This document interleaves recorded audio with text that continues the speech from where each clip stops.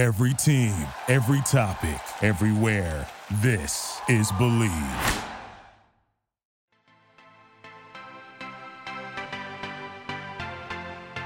Hi, friends. I'm Ashley Kramer. And I'm Brittany Labby. And this is More Than a Season podcast. With the help of men and women across all sports and levels, we dive deep into the highs and lows of the sports industry. No topic is off limits as we discuss the struggles and stereotypes, while celebrating the successes and community that comes with this lifestyle. So whether you're a coach's or athlete's significant other, or just enjoy talking about sports, you are welcome here. Let's take a look beyond the season and get started with today's episode. Hello, this is Ashley. Hey, it's Brittany. We are back with another fun episode. I like my little intro line. I think one day we're just going to throw you off and, sing or something. Yeah. We're going to throw some random person in here for an intro. Yes. Maybe one of the guys should do the intro sometime. That'd be so funny. That would be funny. So what have you been up to? What's been going on this week? As if y'all are listening right now, Brittany and I are in separate locations. We're both in Texas, oddly enough, but we are not in the same location in Texas. I know. It's so funny. We ended up being in the same area. So I am in Austin, Texas. I am here with Drew's family. They live in Austin, and so we came to visit them, and then we're going to the river next weekend for 4th of July. So we came a little bit early to spend some time with his family and just work and hang out at the house. So it's been nice. What involves this river trip? Because first off, what river is it on? What does everybody go to? So it's in San Marcos. The river at San Marcos. And so basically they get like a big Airbnb and everyone hangs out there. We go one night to like 6th Street. So we just pretend we're in college. Yeah. And then we float the river one day, and then we have a pool at the house. So we'll do like a pool day at the house. So it's going to be a weekend full of adventure. And we're actually going with his parents the day before to a house that they have. So it's going to be a long weekend of festivities. Long but fun. Yeah. Yes, it'll be fun. Long but fun. With the river, I think it's so funny. Any type of lake or like river, or when you're on a boat or some kind of floating thing, I forget to drink water 100% of the time. Yeah. Like I'm terrible about it.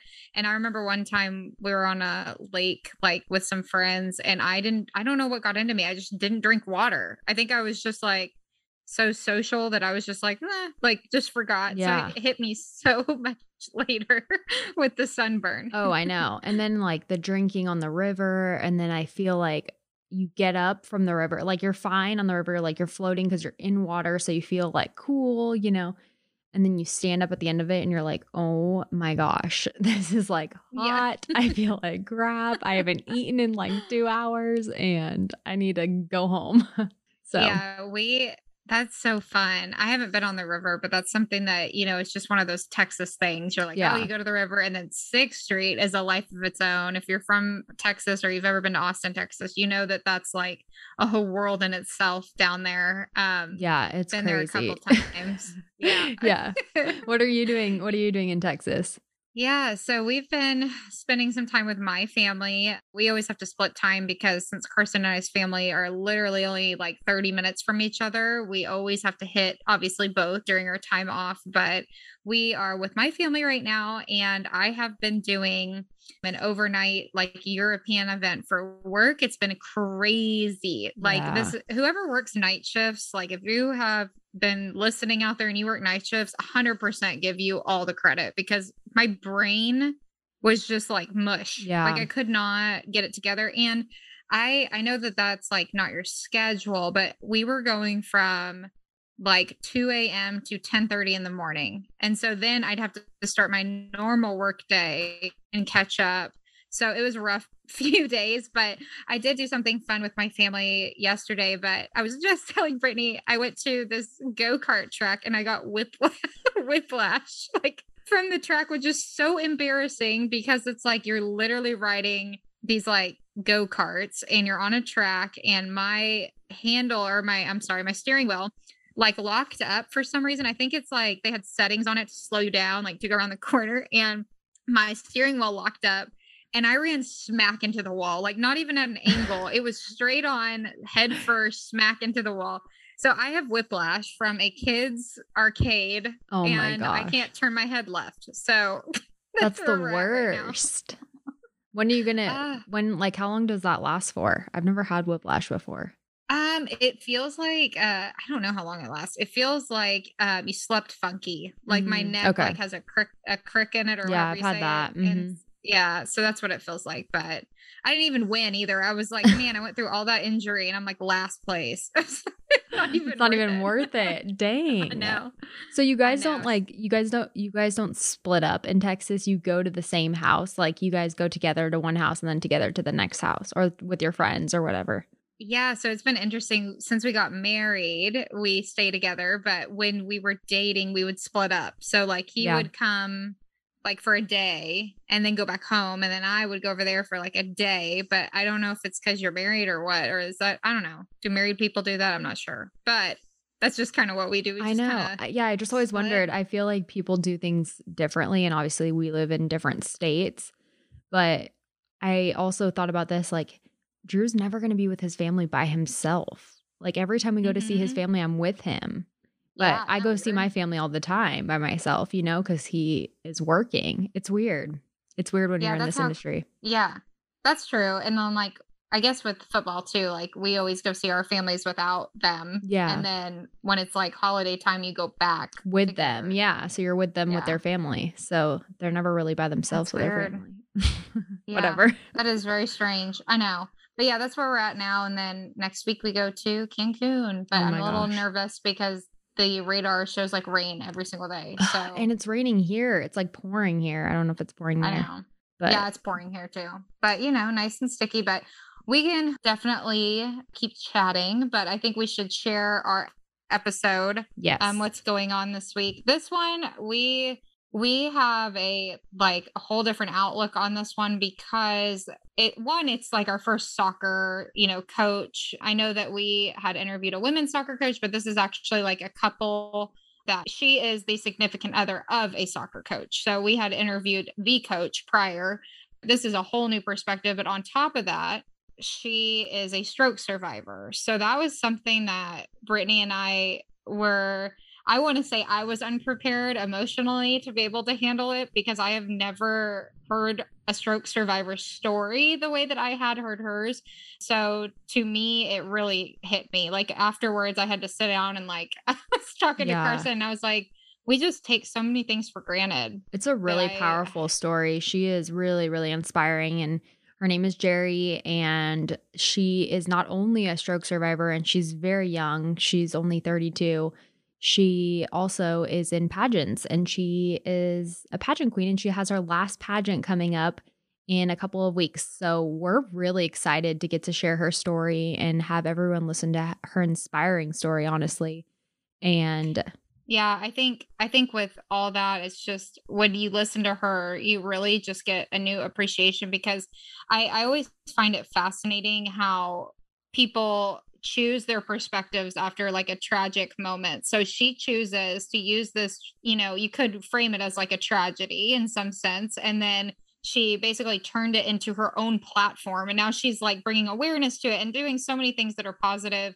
Brittany and I both applauded her on that just because, I didn't know very much about it at all. You hear all these things and you have no idea, but yeah, you all that are listening will not be disappointed. I think I came out with a way more humbled heart in a sense and more appreciation for even speech, like being able to talk or to pick things up and put things down, like little things that you just don't even think about throughout the day. Yeah, so we're excited to dive on into this episode, and we'll see you on the other side. Hello, everyone. My name is Jerry Ward, and I am Mrs. Ohio International, but more importantly, I'm a stroke survivor and the wife of an NCAA Division I women's soccer coach. Wow, that's a lot in one sentence. Yeah, you had that perfect. That's like an elevator pitch. I love it. It's pretty much my life at this point, right? There's no separating all the sports and the pageant and the working. It's all intertwined. So I do believe that with pageants, I know there's a lot of prep work that goes into that. And I'm sure that you've had to have, everyone does like coaching and they do the practices and things like that. So Give us a little bit of a rundown. Like, how did you get into the pageant? All of that. So I actually started pageants when I was 4 years old. And I decided this is my sport because I'm terrible at sports, which is the irony of marrying a coach because I'm awful at sports and I don't even like sports. So it's kind of ironic, but it worked well. Opposites attract, right? So I started when I was 4 and I truly became my sport, doing a few pageants a week, preparing every day after school and before school with lessons, interview lessons, speech lessons, walking lessons. I mean, there's a lesson for everything out there. So yeah, I've been doing them. I'm 32 years old now, and this is my last pageant ever. I'm done after this pageant. So it's really special to me. Yeah. How does that feel? Are you excited for the next chapter? Are you a little worried? Like, how does that feel knowing that it's your last one? I'm pretty excited. I think it's always bittersweet, right? I think my husband is super excited because of how much it cost. So I think he's extra excited about it. But I think it's one of those things where it's always an amazing opportunity. And especially now that I have the story that I do and the outreach and advocacy work that I'm doing, it's extra sweet this time around. But, there comes a time in which you want to move on to something different just because, it's time. Yeah. And so for me and my husband, it's time. Now, I think that's wonderful. I do want to know, what was the hardest skill to basically achieve? Was it the public speaking and the answering the interview questions? Was it, for me, mine would be posture and walking gracefully. Yes. I think it depends because you'll hear me refer to myself as Jerry 1.0 and Jerry 2.0 a lot. And so Jerry 1.0 had struggles with things like keeping my shoulders back and ensuring that, because I'm really real, guys. I kind of the best and worst pageant queen all in itself, right? Like, I don't mind to play in the river with no shoes on and catch fish and do things like playing with bugs in the dirt and planting. I grew up in the South, but I'm also the girl that, wears 6-inch heels and a swimsuit on stage in front of thousands of people, right? So it's kind of like an oxymoron. But Jerry 2.0 has different difficulties, learning how to speak again.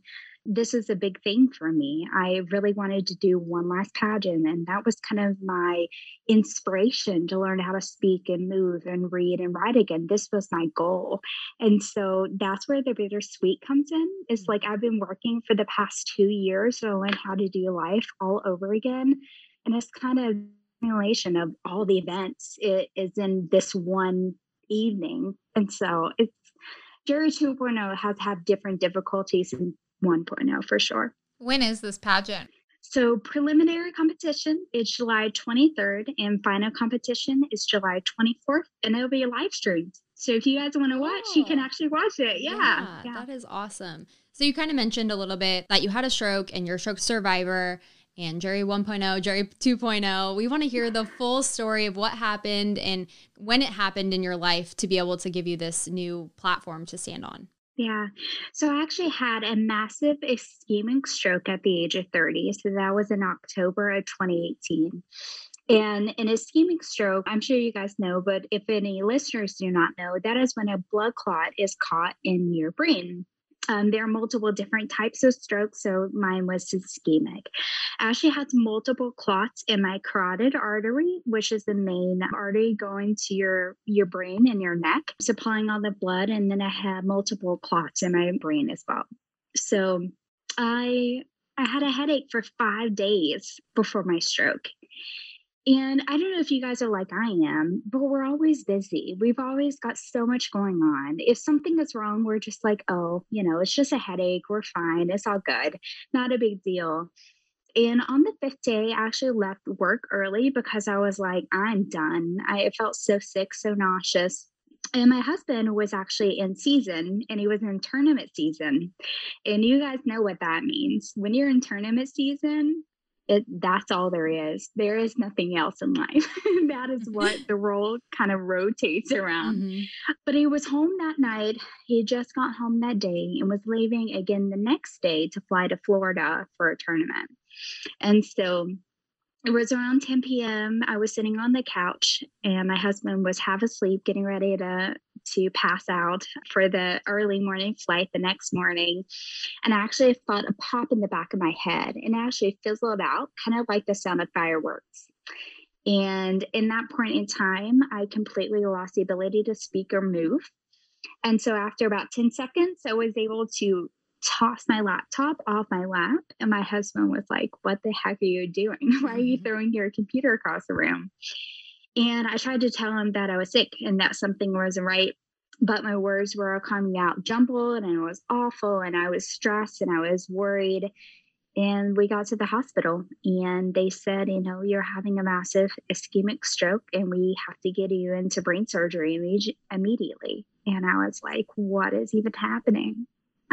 Yeah, I do. I think that is just so interesting with all of just the lead up, because a lot of the time you don't really even notice it. You're just kind of like, oh, it's just like another headache. And I think that, I always wonder, was there anything in your family that led with this? Like, did you have any hereditary? Nothing. So it was just out of the blue, random. Yeah, that's crazy. Nothing at all. So they actually found out that my stroke was due to a carotid artery dissection from popping my neck sitting at my desk. Wow. So carotid artery dissections are actually the number one cause of strokes in people under 40 years old. And so, a lot of people get them in car accidents or on roller coasters, on jet skis, or in some type of, knee and neck jerking situation. And mine was actually caused by popping my neck. So it's little things that you never think could cause anything serious. Yeah, I just really want to figure out more of like when you found out with all of that going on, did you basically, your husband, was he like, "Okay, let's go to the hospital, let's go do something"? What did he say? He was like, "Let's go"? Because he was leaving the next day. He was. I think it's different being a coach's wife. You oftentimes accept being on the back burner because it's what you signed up for. But man, when you need to be in front and center, it's like they have a way of putting everything else to the side almost. And so he didn't even think for a second that we weren't going to go to the hospital or we had a game the next day. I actually thought myself that he had a game the next day. And I was like, "What are we going to do?" And he was like, "Are you kidding me?" Like, "Don't worry about it. It's just a game, right?" But I was like, "It's not just a game. It's what you guys have been working toward for so long." So it's very special, but, he didn't hesitate for a second. So once you got to the hospital and everything, they checked you out and you're feeling kind of funky, and he was there with you, right, when he went to the hospital. So Correct. Once everything was checked out, how did they figure out that you had to relearn to speak? Like, were you trying to communicate with your husband and he was like, "I have no idea what you're saying," or how did that work? Yeah. So at first, when I went into the hospital initially, walked into the ER, I tried to put in my social security number and I didn't know what numbers were anymore. So not only did I not know what my social was, but numbers didn't make any sense looking on the keypad. And that was the second I realized that something was really wrong. That was the second that it kind of clicked. This is serious. I don't know what's going on, but it's the real deal. And so at that point, we actually went obviously into the ER and they sat me down. They did a CT scan and my speech was going in and out, but it makes sense sometimes. Sometimes it didn't. Sometimes it was slurring. And they said, "We're going to have to transfer you to the next hospital to actually do your brain surgery." And so I said, "Okay, cool. My husband can just drive me to the next hospital. It's really close by." And they were like, "No, your husband cannot drive you to the next hospital. Like, you have to go in an ambulance." And I was like, "No, it's really not a big deal. Like, we'll figure it out. Like, he can just hop in the car really fast." And they were like, "No, seriously, you cannot go." And I was like, "It's really fine." And You're like said, so casual about this. You're just like, "It's okay." Well, and I think when you feel safe with your husband and not with those random people in an ambulance, you're like, "It'll be fine. He'll take me." And they just looked at me and they were like, ma'am, you may die. And I was like, oh, okay. So I guess I'll let the ambulance take me. That's fine. He'll meet me there. And it's so funny how strong other people are for you in that moment when you're super weak and super vulnerable. And my husband was really strong for me the entire time.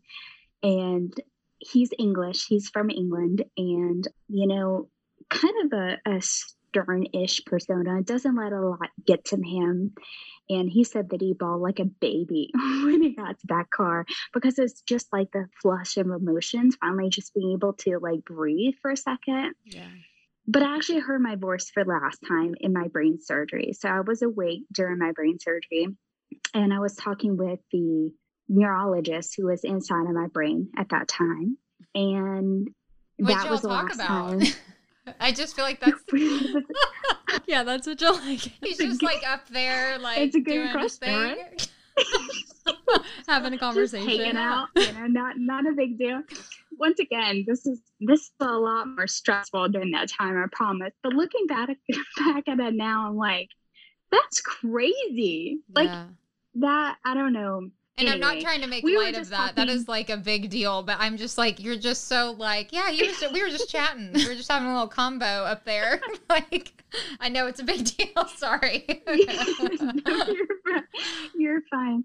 I was really freaked out at the time. But now looking back, I'm like, we were just like talking up a storm. But he was constantly checking on my knowledge, my coherence, my ability to answer basic questions.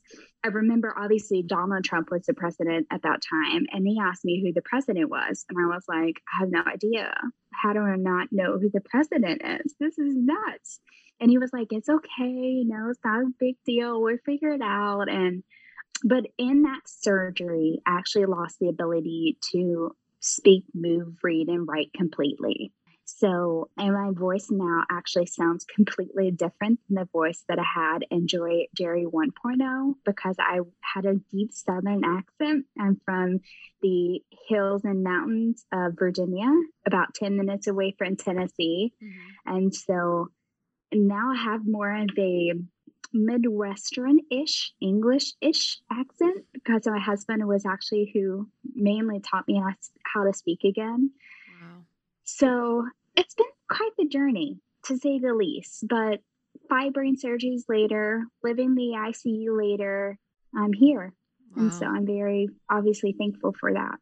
That's fascinating. Like having a different voice. Yeah. And it's amazing. I mean, how do you remember your old voice? Yeah, well, I do. And I think I remember, obviously it was a little more clear for me prior, like closer to my stroke. It's starting to fade like memories do, what it sounded like. I obviously have a lot of recordings. My wedding video, obviously that's kind of touchy to watch sometimes because he sounds the same, but I do not. But I think you just find a new, almost appreciation for what you do have. I don't speak the same way I used to. I don't write. My handwriting looks like a kindergartner now. It's really bad.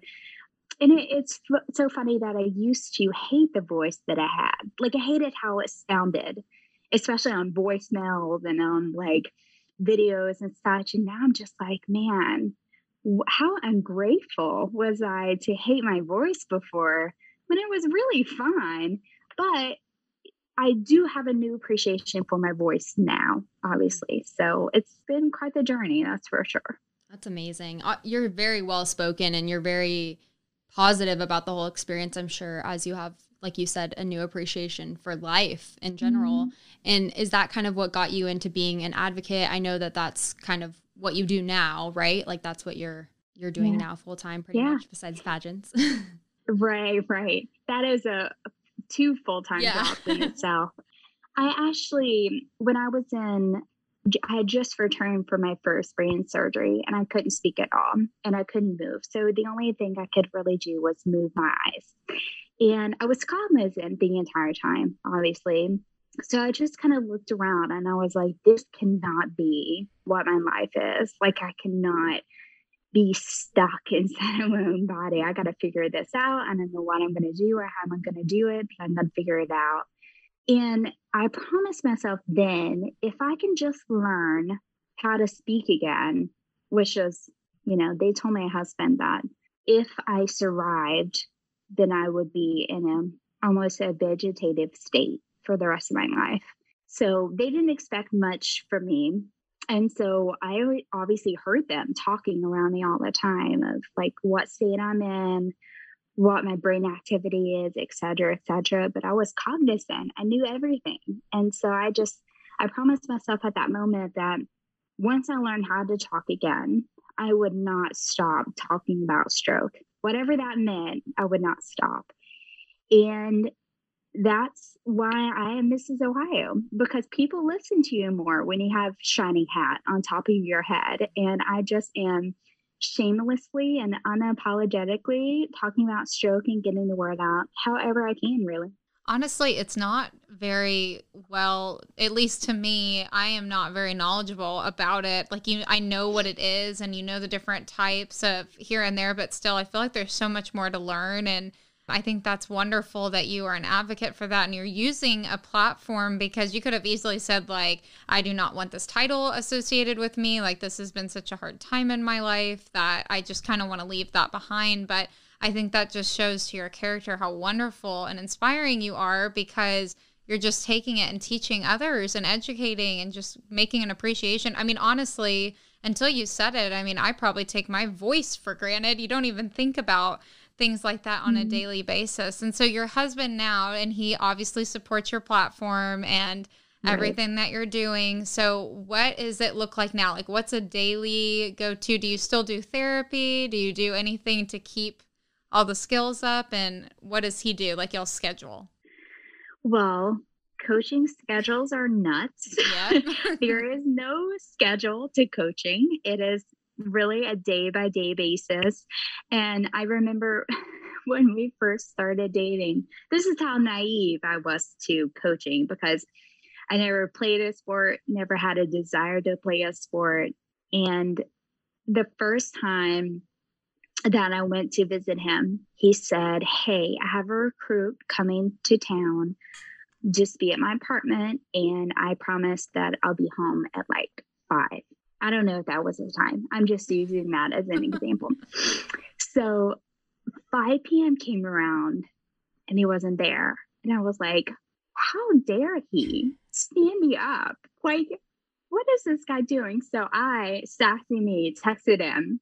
And I was like, I'm leaving. You're not here on time. And he was like, no, please. So he didn't go back until like 7. He was like, please don't wait on me. Don't leave. I'm so sorry, because they get lost on time, right? And now I'm just like, you're going to be home when? He's like 5. So I'm like, okay, 8? He's like, I don't know.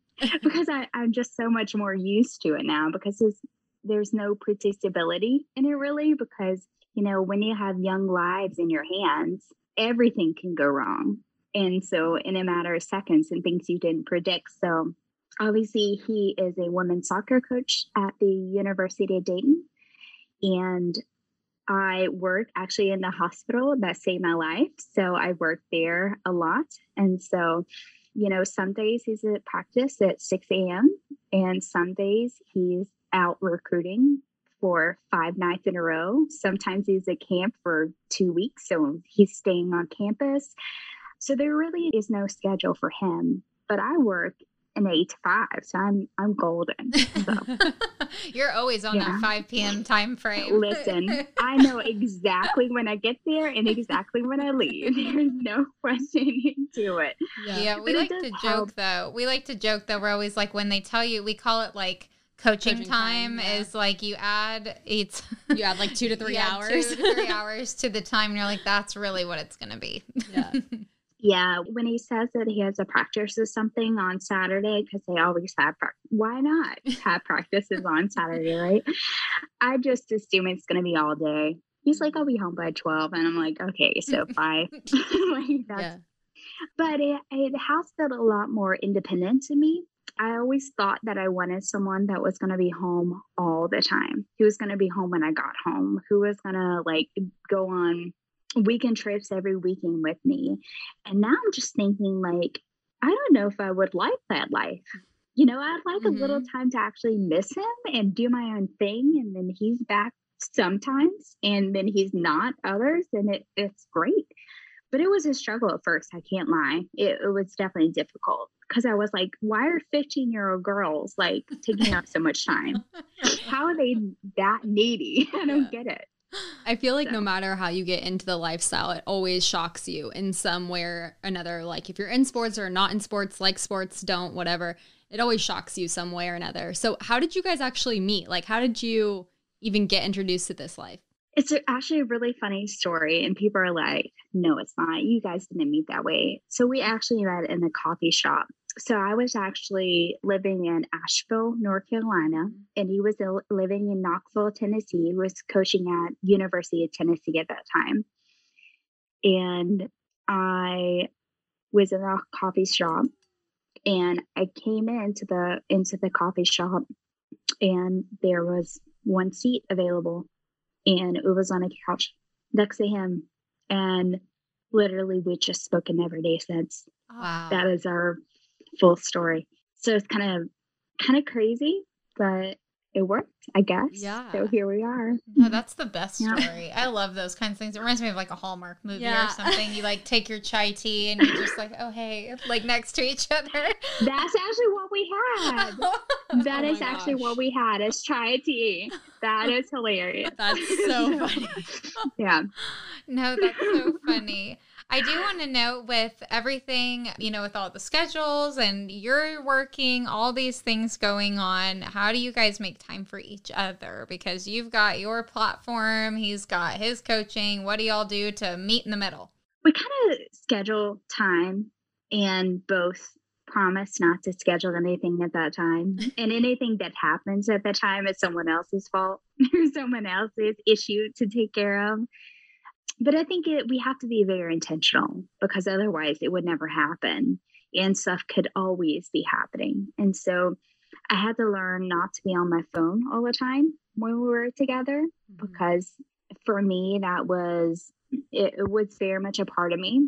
So I had to learn to be intentional about the time that we did have together, even if we were sitting on the couch. I had to make sure that I was being intentional. We do try to get away, but it's really hard when you have, they say off season, but we all know that doesn't exist, right? So we can't really do anything in fall. We also can't really do anything in spring. And then summer comes around, so it's camp. So really, we can't do summer either. So we had to plan it all out very strategically, but we do always try to take a yearly trip to just reconnect and be together. But there's a lot of understanding that takes place. Yeah. I feel like you guys are on the same type of schedule that we're on with football too. Like it's the same seasons, and then, summer you get like a few weeks together and that's about it. And then you're back in it. But with the girls that he coaches, do you guys do anything for them like at your house, or do they kind of look up to you? I feel like if that was me, I would be looking up to that person's wife, like that's kind of, you have a male coach. I had male coaches. I played softball my whole life. So I always had male coaches, but you look to their wives. I don't know why, but you just kind of do. So do you have that relationship with them? I do. And it's kind of crazy because I couldn't care less about their sports. If you're a good soccer player, that's cool. But I really just care about them as people. Yeah. Like that's more important to me, who they are as people, what their development is. My background is people development. I'm a therapist by trade. And so, I care about them as young women, people learning how to do life, people making a lot of mistakes. So we have a lot of conversations of like, oh, I never hear names. So I never get names, but a player did this. And I'm like, well, what is that player going through? What's going on at home? Their grades are suffering. Why are their grades suffering? Like, can we have a bigger conversation about that? So I love them a lot. They're crazy. They're nuts, but they're really sweet girls, and that's what I care about. And I think they appreciate that too. I think they like someone not just looking at their athletic ability, because I don't care how fast they can run the beat test in. That doesn't matter to me as a person.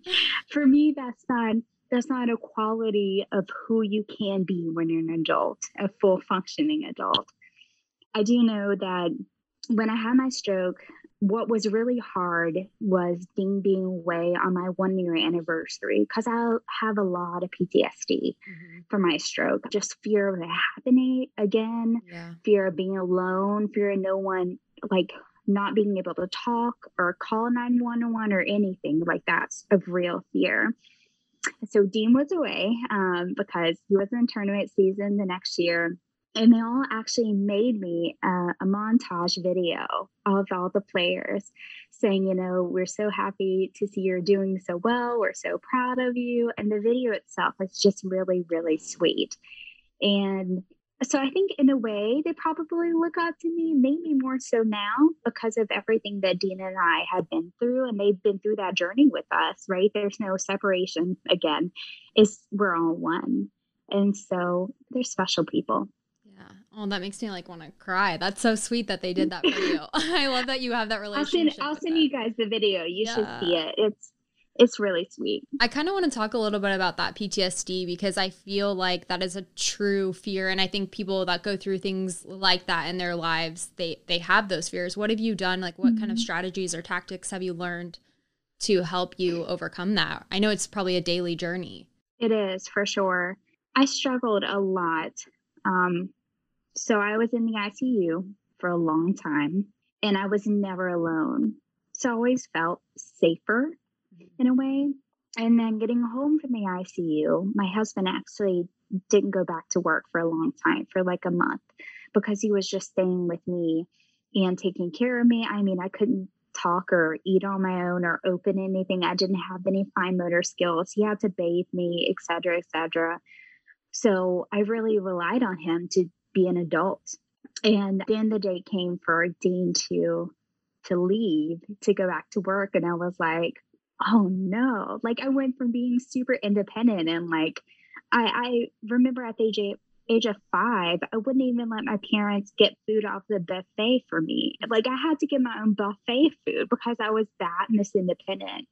And now I wouldn't even let my husband bathe by himself. I would have to sit in the bathroom on the toilet while he showered because I was too scared to be by myself. So I tried for weeks and weeks and weeks. It had to be at least 2 or 3 months. And I just couldn't get over the anxiety. I would freak out every second because any twitch or feeling or headache or anything, I was like, this is it. It's happening again. This is game over. And I would call Dean, and he'd be on the side of the field. He's like, you're okay. It's okay. Just breathe. Like, so I finally was like, okay, I'm going to have to go on the medication. I do not want to, but I'm going to have to. So I actually went on anti-anxiety medication for the first time in my life. And it's been the biggest game changer ever.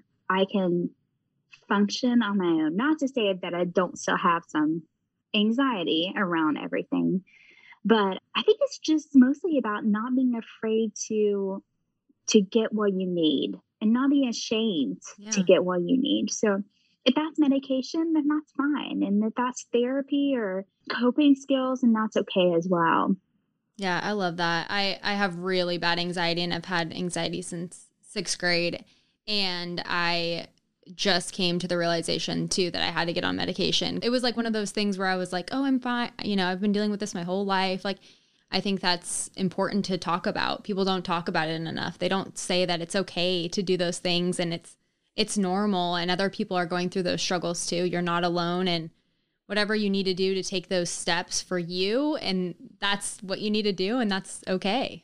Yeah, I think there's always a lot of stigma around anything mental health or mental health related for coping. You know, I tried for a really, really long time to be okay, you know, with the ability to be by myself and to drive myself, and I couldn't speak really. So there was a lot of fear around that, for asking for help if I needed it, etc. And so the quality of my life after medication is almost back to where it was pre-stroke.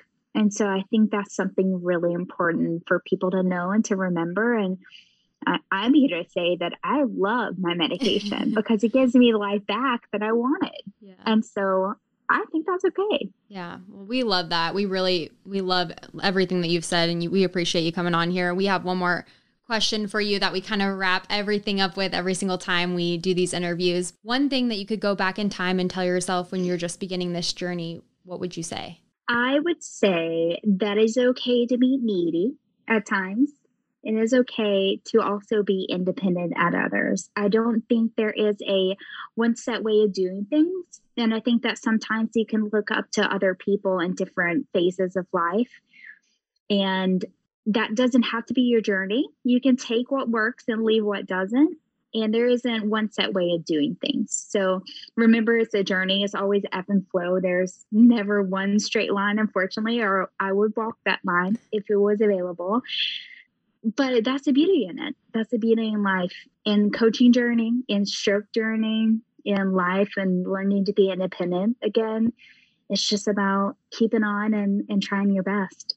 Yes, thank you so much for sharing. And I'm sure that we will have you on again because we just love hearing your story, and we'll definitely keep up with the pageant. Yeah, we're excited. We're super excited for that. Absolutely. Well, I appreciate your support, and thank you guys for doing what you do, because this coach's wife life isn't always the easiest. That's right. Yes. And thank you everyone for listening, and we'll see you next time. Bye. Thank you so much for listening to this episode on More Than a Season Podcast. You can follow us on Instagram at More Than a Season Podcast for the latest updates. If you enjoyed this episode, please download, subscribe, or leave us a review on your choice of platform. See you next time. Thank you for listening to Believe. You can show support to your host by subscribing to the show and giving us a 5-star rating on your preferred platform. Check us out at Believe.com and search for BLEAV on YouTube.